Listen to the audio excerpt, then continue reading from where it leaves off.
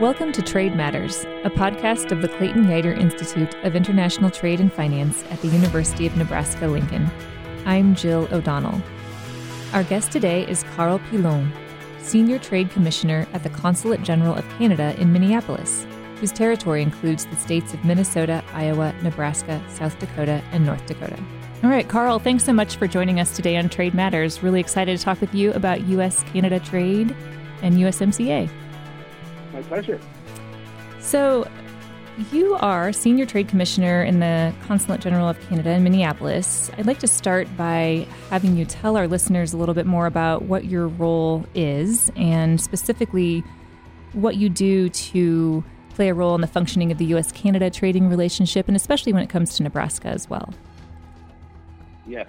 So my role as a trade commissioner and as a manager of a team of trade commissioners is to facilitate trade connections between Canada and the United States. Trade commissioners it's a terminology that not a lot of people are familiar with. When I got the job offer all those years ago, and I told my parents that I would be a trade commissioner, they looked at me kind of quizzically and looked and kind of said, what is that? At the end of the day, what we do is we're matchmakers, right? We try to match up opportunities in the market that we cover, which in our case, the Consulate General in Minneapolis are the states of Nebraska, Minnesota, Iowa, and the two Dakotas. So we find business opportunities in that territory, and then we try to match them up with Canadian suppliers of goods, services, technologies, IP, etc. So that's the first aspect. Second aspect is investment attraction. So American companies that are located in our territory that are looking to expand internationally to set up production somewhere else for whatever reason, we try to convince them that the best somewhere else they can pick is just next door in Canada. So that's our second role. We also work on trade policy issues, though most of the trade policy work would be done in the capital, so in our case at the embassy in Washington. Sometimes we need to work at the state or even local level to deal with trade policy issues or to conduct advocacy on trade policy issues, whether it be to bring to the attention of local legislators or to senators that are maybe easier to access here than in D.C., the Canadian position, so that's something else that we do. But at the end of the day, our key role is really, or what underpins, I would say, our role is to contribute to the overall economic prosperity of Canada. So that's what we do on a day-to-day basis. There was also the Nebraska angle. Now, as I said, Nebraska is one of the 5 states that we cover.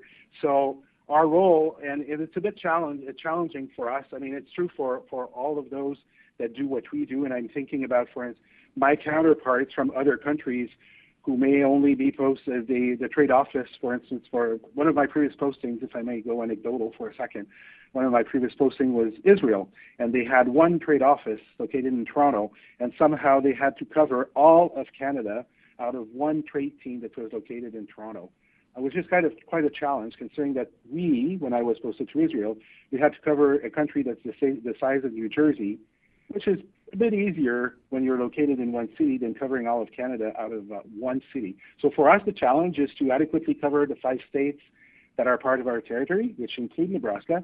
And actually, I was supposed to be in Nebraska for my first official work trip 2 weeks ago, but obviously something happened that threw a spanner in the works. So the visit was postponed once all the dust settles and we can go back to normal operations. I've been to Nebraska before because it just so happens that my previous partner was from western Nebraska, and he had family scattered all over the state. So I've probably crisscrossed Nebraska more than the average Canadian, but that was not in an official capacity. Now, our work when it comes to Nebraska would be to get, again, Canadian companies to do business in the state. What's interesting, when I was reviewing the statistics of our trade with that specific state this morning, and it's actually pretty diverse in both directions.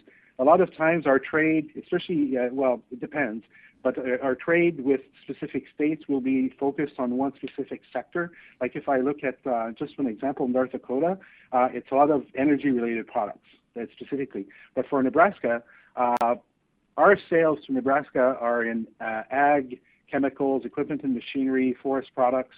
It's all over. There's a little bit of everything. And our imports for Nebraska, which are actually $1.6 billion US dollars worth. So Nebraska has a very big trade surplus for Canada, about $700 million. So trading with Canada is actually to Nebraska's benefit these days, which is good. You know, trade brings benefit to both. And there's more than just looking at the balance of trade. At the end of the day, it's if we trade with each other, is because both parties find something good out of it. But Nebraska's sales to Canada, again, they're in ag products, they're in chemicals, energy products, equipment, machinery, in the transportation sector. So it's a little bit of everything. So it's very diverse. And that's one of the challenges that we have being posted here in Minneapolis is communicating to Canadian companies that there's more to the Upper Midwest than just like agriculture, because we're dealing with very diverse economies that produce and buy a whole bunch of different products and services, and we have to think beyond what people may have as the stereotype of the Upper Midwest is basically corn and wheat and hog production. There's a whole lot more to it than that. So that's a very nice segue into a question I'd like to ask you to follow up on all that, which is, what would you say are the top one or two questions that you get from Canadians who might be seeking to do business in Nebraska? Well, for us, usually the questions we get from Canadian companies, the easiest ones that we deal with is there a market for my product? That's usually, and again, that's true pretty much the world over. I've been on 5 different assignments, and that's always kind of the first question that we get is, I'm making X, and can we find a market for X in your territory? That's always what they're looking for. Now, sometimes they've done a bit of their research and they already know that there's a market. Then in which case the question turns to, can you put me in touch with the right buyers, distributors, agents, what have you, that will either help me sell my product, or they will buy my product or my service. So those are the key questions. Now, state specific, oftentimes it's what's currently going on in this instance in Nebraska, that would offer opportunities for what it is that I'm manufacturing, that I'm producing, that I'm coding in Canada. Now, also in certain cases, because one of the areas, and if I may go back to what trade commissioners do, it used to be way back when that trade commissioners focused solely on trade in goods. But over time, as I explained earlier, the scope of what we do has grown, and we do, especially when we're in those countries where we're posted that are developed economies, we do a lot of work in science, technology, and innovation. So a lot of times, questions that we get is, we're looking for someone that's doing research in that specific area, and we know that there should be people that do research in that area in this, let's say in this instance in Nebraska. Could you put us in touch with the right people? So again, it goes back to our role as matchmakers, is developing networks of people across all sectors of the economy, so that when we get asked to make those matches, we know directly where to go to find the right connection. So you're really on the front lines of making trade happen, is the way I'm thinking about how you describe your role. And I'd like to ask another question along those lines. So you mentioned engagement with state and local level policymakers as part of your role as trade commissioner.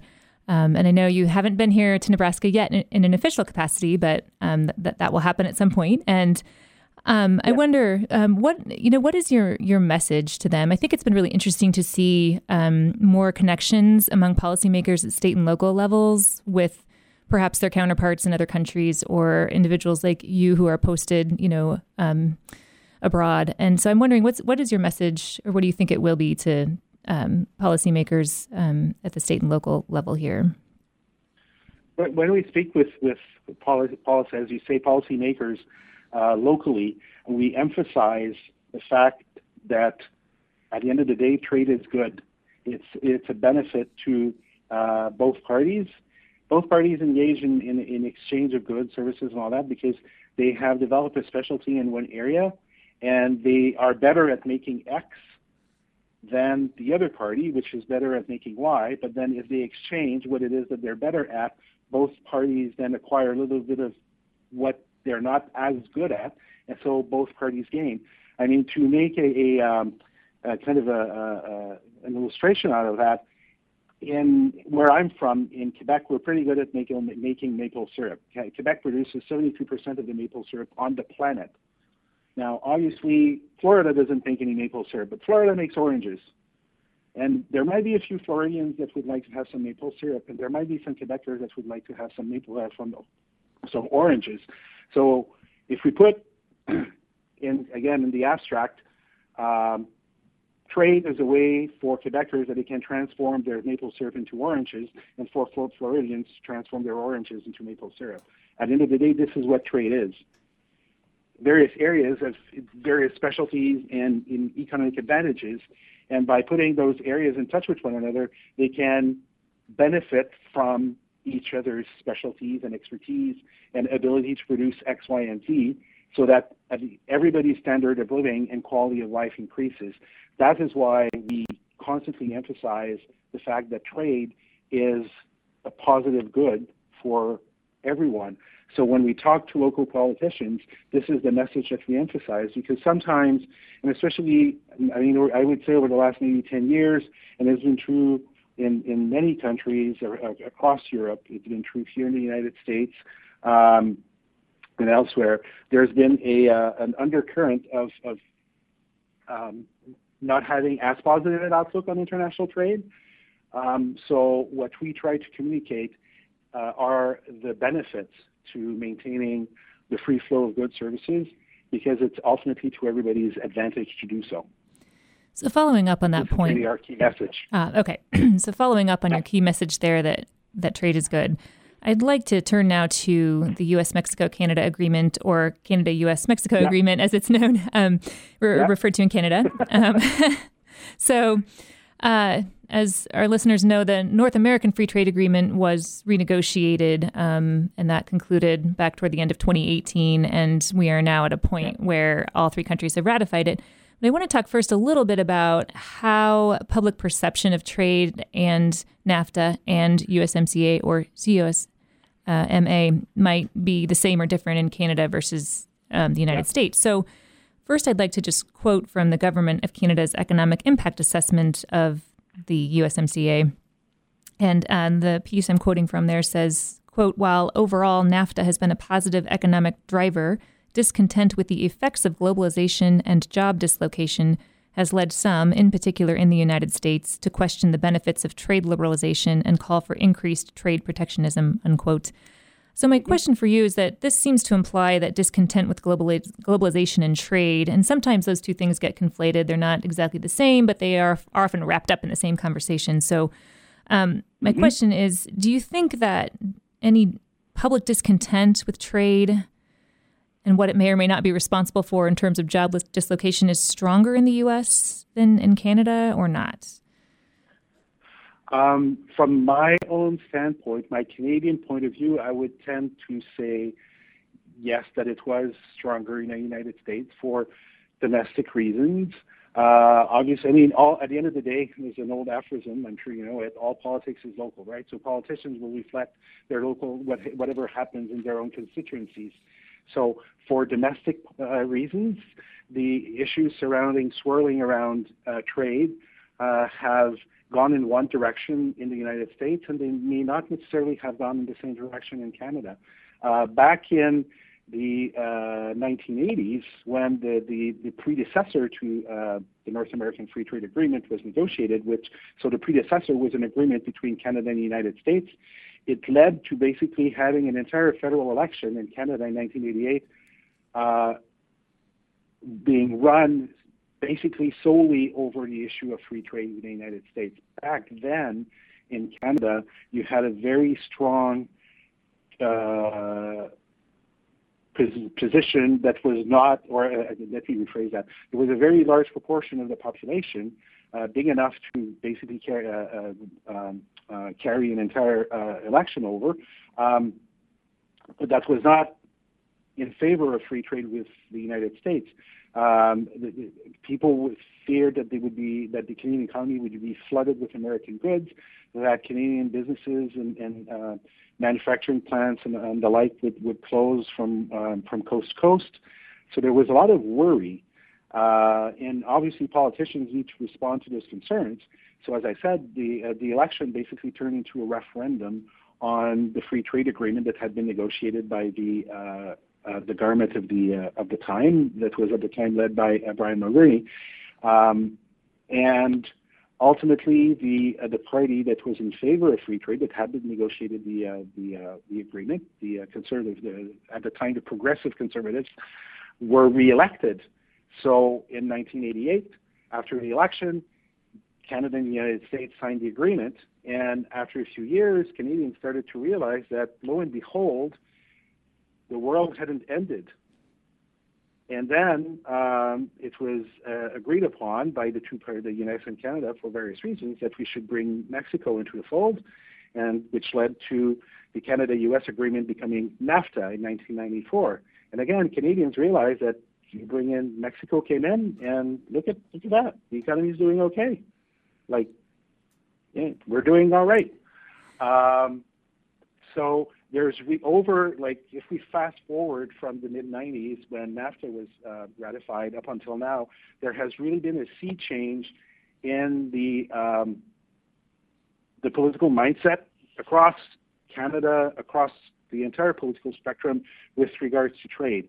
And I think the best illustration of that is that within the last few years, Canada has signed three major trade agreements. One with the European Union, what we call the colloquially CETA, the Comprehensive Economic and Trade Agreement. Then it signed one with several Asian countries and a couple of countries from the Americas, the CPTPP, the Comprehensive and Progressive Trans-Pacific Partnership, and we signed what we call, as you alluded to, CUSMA, USMCA here in the U.S. All those agreements are with very big economies. I mean, Canada signing an agreement with the EU. The EU is a market of 500 million consumers. Canada is 38 million, 37. The CPTPP is equally big, though the economies are smaller, but the population and all that is certainly very sizable. When we look at all those trade agreements that were negotiated, all of that took place, basically, it's background business. The government does it. People don't really pay attention to it. Elections aren't run on it. It just kind of happens. And there's no party that's running at the federal level that would be against those agreements. They might want this tweaked one way, and another party would want that other clause to be tweaked in a separate direction. But in the main, everybody agrees that having multilateral frameworks to organize the flow of trade in goods, services, and the like is a positive good. And I'd like to compare that to another one of those countries where I've been posted, which was Sweden. Sweden and Canada find themselves in the same situation. They're small economies who cannot rely solely on their domestic market to provide the prosperity to their citizens. They need to engage in international trade for their companies to grow, to generate wealth. So what I was on posting in Sweden was when Canada and the EU were negotiating, and once in a while, as the head of the trade section in Stockholm, I would get communications from our trade policy team at our mission to the EU, asking me, well, what's the Swedish government's position on this and that? And it was always there. If it was about trade, they're in favor of it. They can't wait until that agreement is signed. Let's get down to business. I had a much easier time talking trade with my Swedish counterparts when I was in Stockholm than my colleagues that were in other European countries where the approach to trade is not as positive. So Canada is in that same position. We rely upon global markets for our prosperity. So we need to secure access to those markets through frameworks that are out there in the open, that everybody can can easily understand, and that provide a certain amount of confidence to the business community that the way that they choose to operate, the framework within which they operate, will remain consistent, and they have confidence that that will remain for the foreseeable future. So that attitude now transpires across the political spectrum, and also within the overall the Canadian population. As I said, there's been several elections over the last, I'd say, since the early 2000s, and trade has never been an issue. It just, as I said, it's part of like the machinery of government. People know that those agreements are being negotiated, and once it's done, people are happy, but they don't focus on it. It just happens. Thank you for that. It's a very long answer to your question. I'm sorry. Well, it's important historical context, especially for myself as a American listener and others of our listeners. That historical context about the initial U.S.-Canada FTA was actually negotiated on the U.S. side. That negotiation was led by Clayton Yeutter, the namesake of our institute here, which was a significant achievement, of course, for him.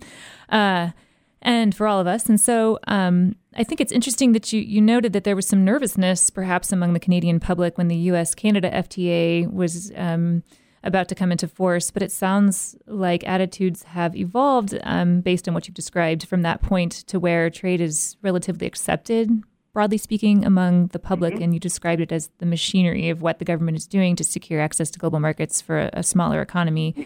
And I wonder, do you have a perspective on how that shift in attitude took place? Did people just sort of realize over time as this agreement took effect, the U.S.-Canada FTA and then NAFTA after that, that they were able to just see and feel those benefits? Or was there some messaging taking place by the government to its own people to bring that opinion along? Or how would you say that actually happened? I think it was mainly because, obviously there were some shifts in the overall structure of the economy. Like some sectors faced with competition that they hadn't been expected, that they hadn't been used to, suddenly found themselves not as competitive as they thought. So it wasn't necessarily easy across the board, but overall people saw that the Canadian economy was doing well, that the catastrophe that had been foretold by some was not materializing, and that in the main, the overall situation of the country as well as their own was improving. So I think that did a lot to assuage those people that had been worried about it, to assuage their concerns that free trade would wreck the Canadian economy and turn Canada in basically just a supplier of raw materials to the U.S. This is not what happened in any way, shape, or form. So I think just by the fact that the country situation just improved year on year, made people realize that those agreements actually have value to them. It's a positive good. There was no. And again, now we're going back many, many years, so my recollection might be faulty, but I don't remember necessarily there have been massive kind of advertising campaigns or anything of the sort to let people know that, well, we're doing this for your own good, so you better start liking it. I don't think that's how it happened. It just kind of, it was just an organic change by people looking at what was going on around them. Okay, so shifting gears to the current agreement that we have before us, which is the U.S.-Mexico-Canada Agreement, or CUSMA in Canada, as it's referred to there. So on March 13th, just not too long ago at all, Canada was the last of the three partner countries, U.S., Mexico, and Canada, to ratify the agreement. Now, the Trump administration here in the U.S. is pushing for this agreement to take effect on June 1st, but there still are issues to work out, and I want to just remind our listeners of a few items here. Auto rules of origin are a major facet of this agreement. So just as a quick reminder, that includes a requirement that 75% of the content of a motor vehicle must be made with parts sourced in North America in order for that vehicle to receive preferential treatment under the agreement. There's also a labor value content rule, as you know very well, that approximately 40% of the content of a light vehicle should be made by workers making $16 an hour, again, for that vehicle to receive preferential treatment.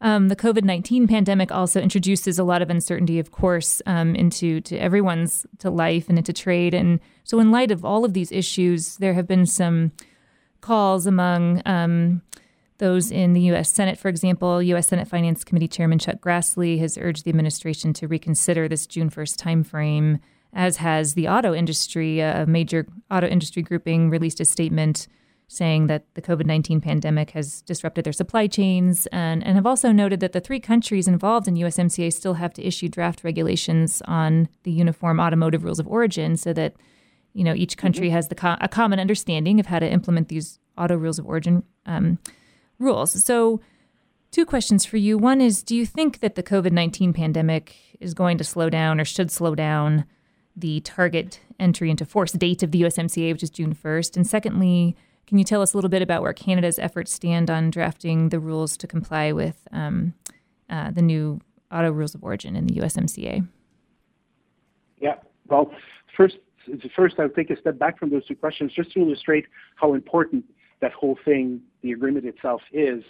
So the ratification process in Canada involves several steps, as in all other countries. But for us, the process starts with the government of today bringing the agreement in front of the House of Commons, and then the House of Commons needs to study it, review it, et cetera, et cetera, et cetera. So that had been done last spring, in the spring of 2019, and then they made it almost all the way to the vote, and then the House rose for the summer recess, and then we had an election in the fall. When there's an election, everything that was on the order paper basically vanishes into thin air. And when the new government reconvenes, they get to start the process all over again. For us, we re-elected the Liberals, though this time they were in a minority situation in the House.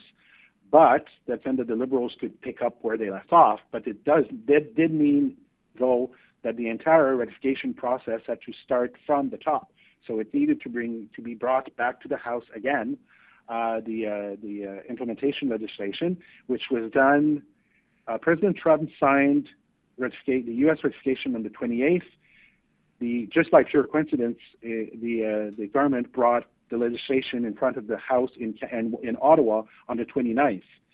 Now, on March 13th, the very last thing that the House did before it rose, because of the pandemic, was to vote to ratify the USMCA, or CUSMA, and it was a unanimous vote in the House. So that highlights the importance that Canadian politicians of all stripes put on the agreement. And immediately after, in our process, any legislation needs to be passed in the House, and then it's passed in the Senate, and then it's signed for, I'm sure your American listeners are probably going to have a wry smile at that, but it needs to be sent for royal assent. So it means that the House votes on it, the Senate votes on it, then it goes on the Governor General's desk, and then the Governor General signs it. All of those steps took place in one half day on March 13. Usually it takes a few days, if only because the Governor General has business of her own, and she doesn't necessarily sign on the day that it's voted on. That was so important that we wanted all of that to be done before Parliament basically rose because of the pandemic. So that being said, with regards to the implementation process, and to go back to your first question, the impact of the COVID pandemic on it, regulations are written at the end of the day by bureaucrats.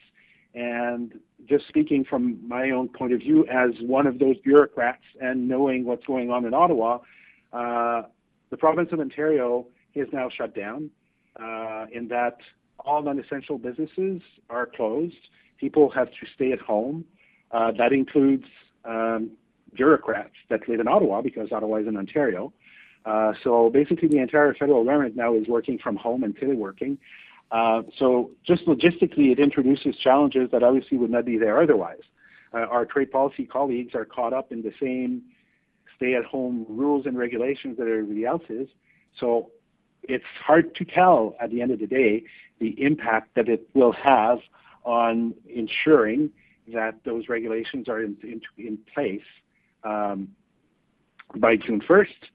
I do not know what the official position for the Government of Canada is with regards to the implementation, because right now everybody's kind of flying blind because of the pandemic. So it would be kind of, I think, really foolhardy of me to make any kind of pronouncement, considering where I'm sitting here in Minnesota, as to how it will impact. Now, the question, should it have an impact? One would hope that it wouldn't. Will it have an impact? It might. We find ourselves in a very challenging environment right now. So it's a hard question to answer, I'm afraid, and I don't think I can provide you with the right answer for it. Now, the question as to where we stand on drafting the rules. Again, we've known the concept of the agreement has been known for a while, and the regulations implementing the agreement have been in the drafting process basically in parallel. The process did not start the day that the agreement was ratified. So those rules and regulations are probably very far into the process of being drafted, just so that on the day that the agreement does come into effect, that everything is ready at the same time. That would be my assumption. Okay, thank you for that. One more question on how the pandemic might be affecting trade, the COVID-19 pandemic. One statistic that I have seen is that over $2 billion worth of goods and services cross the U.S.-Canada border every day. We know we have a really strong trade relationships. That's a lot. And so we also know that the U.S. and Canada have suspended all non-essential traffic across our shared border in an effort to control the spread of this virus. And officials have said that this will not affect trade. But what I'm wondering about is the impact on trade from other standpoints. For example, restricting business and personal travel that can't happen now between our two countries. For example, if there's a Canadian or U.S. business person that wants to travel to the other country to supply services, that's an export. How are you thinking about that right now? Unfortunately, that gets caught into the net. When Canada and the U.S. agreed to that border closure, with the exception is basically shipment of goods so that the supply chains can keep on operating, so that the economies don't grind to a halt. What's important, if I put myself in Canadian shoes, in Canada, is earlier I kind of amusingly referred to trading oranges and maple syrup. Having access to produce that, because it's still winter back home, arrives from California is very important. We need to let that go through. But there are other types of agreements that right now, or other types of trade relationships that unfortunately need to, and it's unfortunate, and I say that as a trade commissioner whose role it is to facilitate trade, but that those trade relationships need to take a back seat. If you're not basically, if someone is not crossing the border with something that the other country needs in the back, whether it's a semi or another way of shipping stuff, then that person is going to be stopped at the border. We have reached that stage. It is unfortunate, and it will create challenges, but in the main, the flow of goods will continue. Now, if there are Canadians on the American side and Americans on the Canadian side who had temporarily relocated to deliver services, well, they can keep on delivering that service because chances are they won't be able to go back home. Though there's an exception for citizens of either country to actually go back to their country of origin. But then there are issues with regards to, and now we're entering into the public health measures with regards to when you travel, then you have to self-quarantine and all of that. But people can still move up to a point. But the very important key point with regards to the border closure was that the flow of goods not stop, because it's essential for both countries that the flow of goods not stop. I mean, there's a lot of American food that's produced with Canadian ingredients, and vice versa. We can't have that stop overnight. Okay, it's critical. Okay, thank you. One more question for you on just a bigger picture question on Canada's overall approach to trade. You'd already mentioned some of the other free trade agreements that Canada has enforced, for example, the Canada-EU agreement and the CPTPP. I've also read recently that Japan in particular is leading a push within the CPTPP to include more Asian economies in that agreement, like Thailand, Taiwan, Indonesia, the Philippines. in an attempt to diversify supply chains away from China. And I'm wondering, even before the COVID-19 pandemic, for example, started, has Canada's approach to diversifying its trading relationships changed recently, even before this pandemic began? Canada's international trade approach, for as long as I've been aware of it, and before that, has always been to diversify. Canada is blessed with having the world's most affluent and market next door, which means that all of our trade, that's kind of an exaggeration, but at 75 to 80% of our trade is with the United States. So trade ministers, international trade, international commerce, whatever title they've had over the last 50, 60 years of whatever political stripe, have always had as their goal to diversify Canadian exports. And year in, year out, when the numbers come out, it's always between 75, 80, 82% of Canada's exports go to the U.S. You can't fight geography. The United States will always be next door to Canada. It's always going to be easier, cheaper, for all kinds of reasons for Canadian companies to sell to the American market. It's even, in many cases, easier for a Canadian company to sell to the American state next door than to sell to the Canadian province that's across the country. Companies in Vancouver, BC, probably have bigger trade connections with the state of Washington than with Newfoundland, that's halfway across the lake. It's on the other side of the country. Same with companies in New England and trading with companies in Quebec and in the Maritimes, and companies in the Prairies trading with the upper Midwest. So it's just natural that Canada would trade with the United States. So diversifying has always been the goal of our international trade approach, is to get Canadian companies to look at the rest of the planet. And those trade agreements have been signed over the last few decades with that in mind. Yes, we now have since the mid-'80s, we've had this agreement with the United States and then Mexico, but we've signed agreements with Israel and Jordan. We've signed agreements with we have agreements with Colombia and Peru. We have agreements with through the CPTPP with Japan and several Asian and Latin American economies. We have agreements with CETA. So always with the goal of offering more and more market opportunities to Canadian companies, because though it is a blessing to have the world's most affluent market next door, when things go bad with that market, it means that things are going to go bad for Canada. So it's an insurance policy as well to have a more diverse client base. If you rely upon one single client and then that client, for whatever reason, decides not to buy your product anymore, you're going to have problems. So it's to your ultimate benefit as a producer to have as many clients as possible so that anything affecting one specific client doesn't take your business down. So for us, that another member in a multilateral agreement would seek to bring in more members, we'd welcome that approach, because again, the position for the Canadian body politic is to be in favor of trade. So the more the merrier in that regard.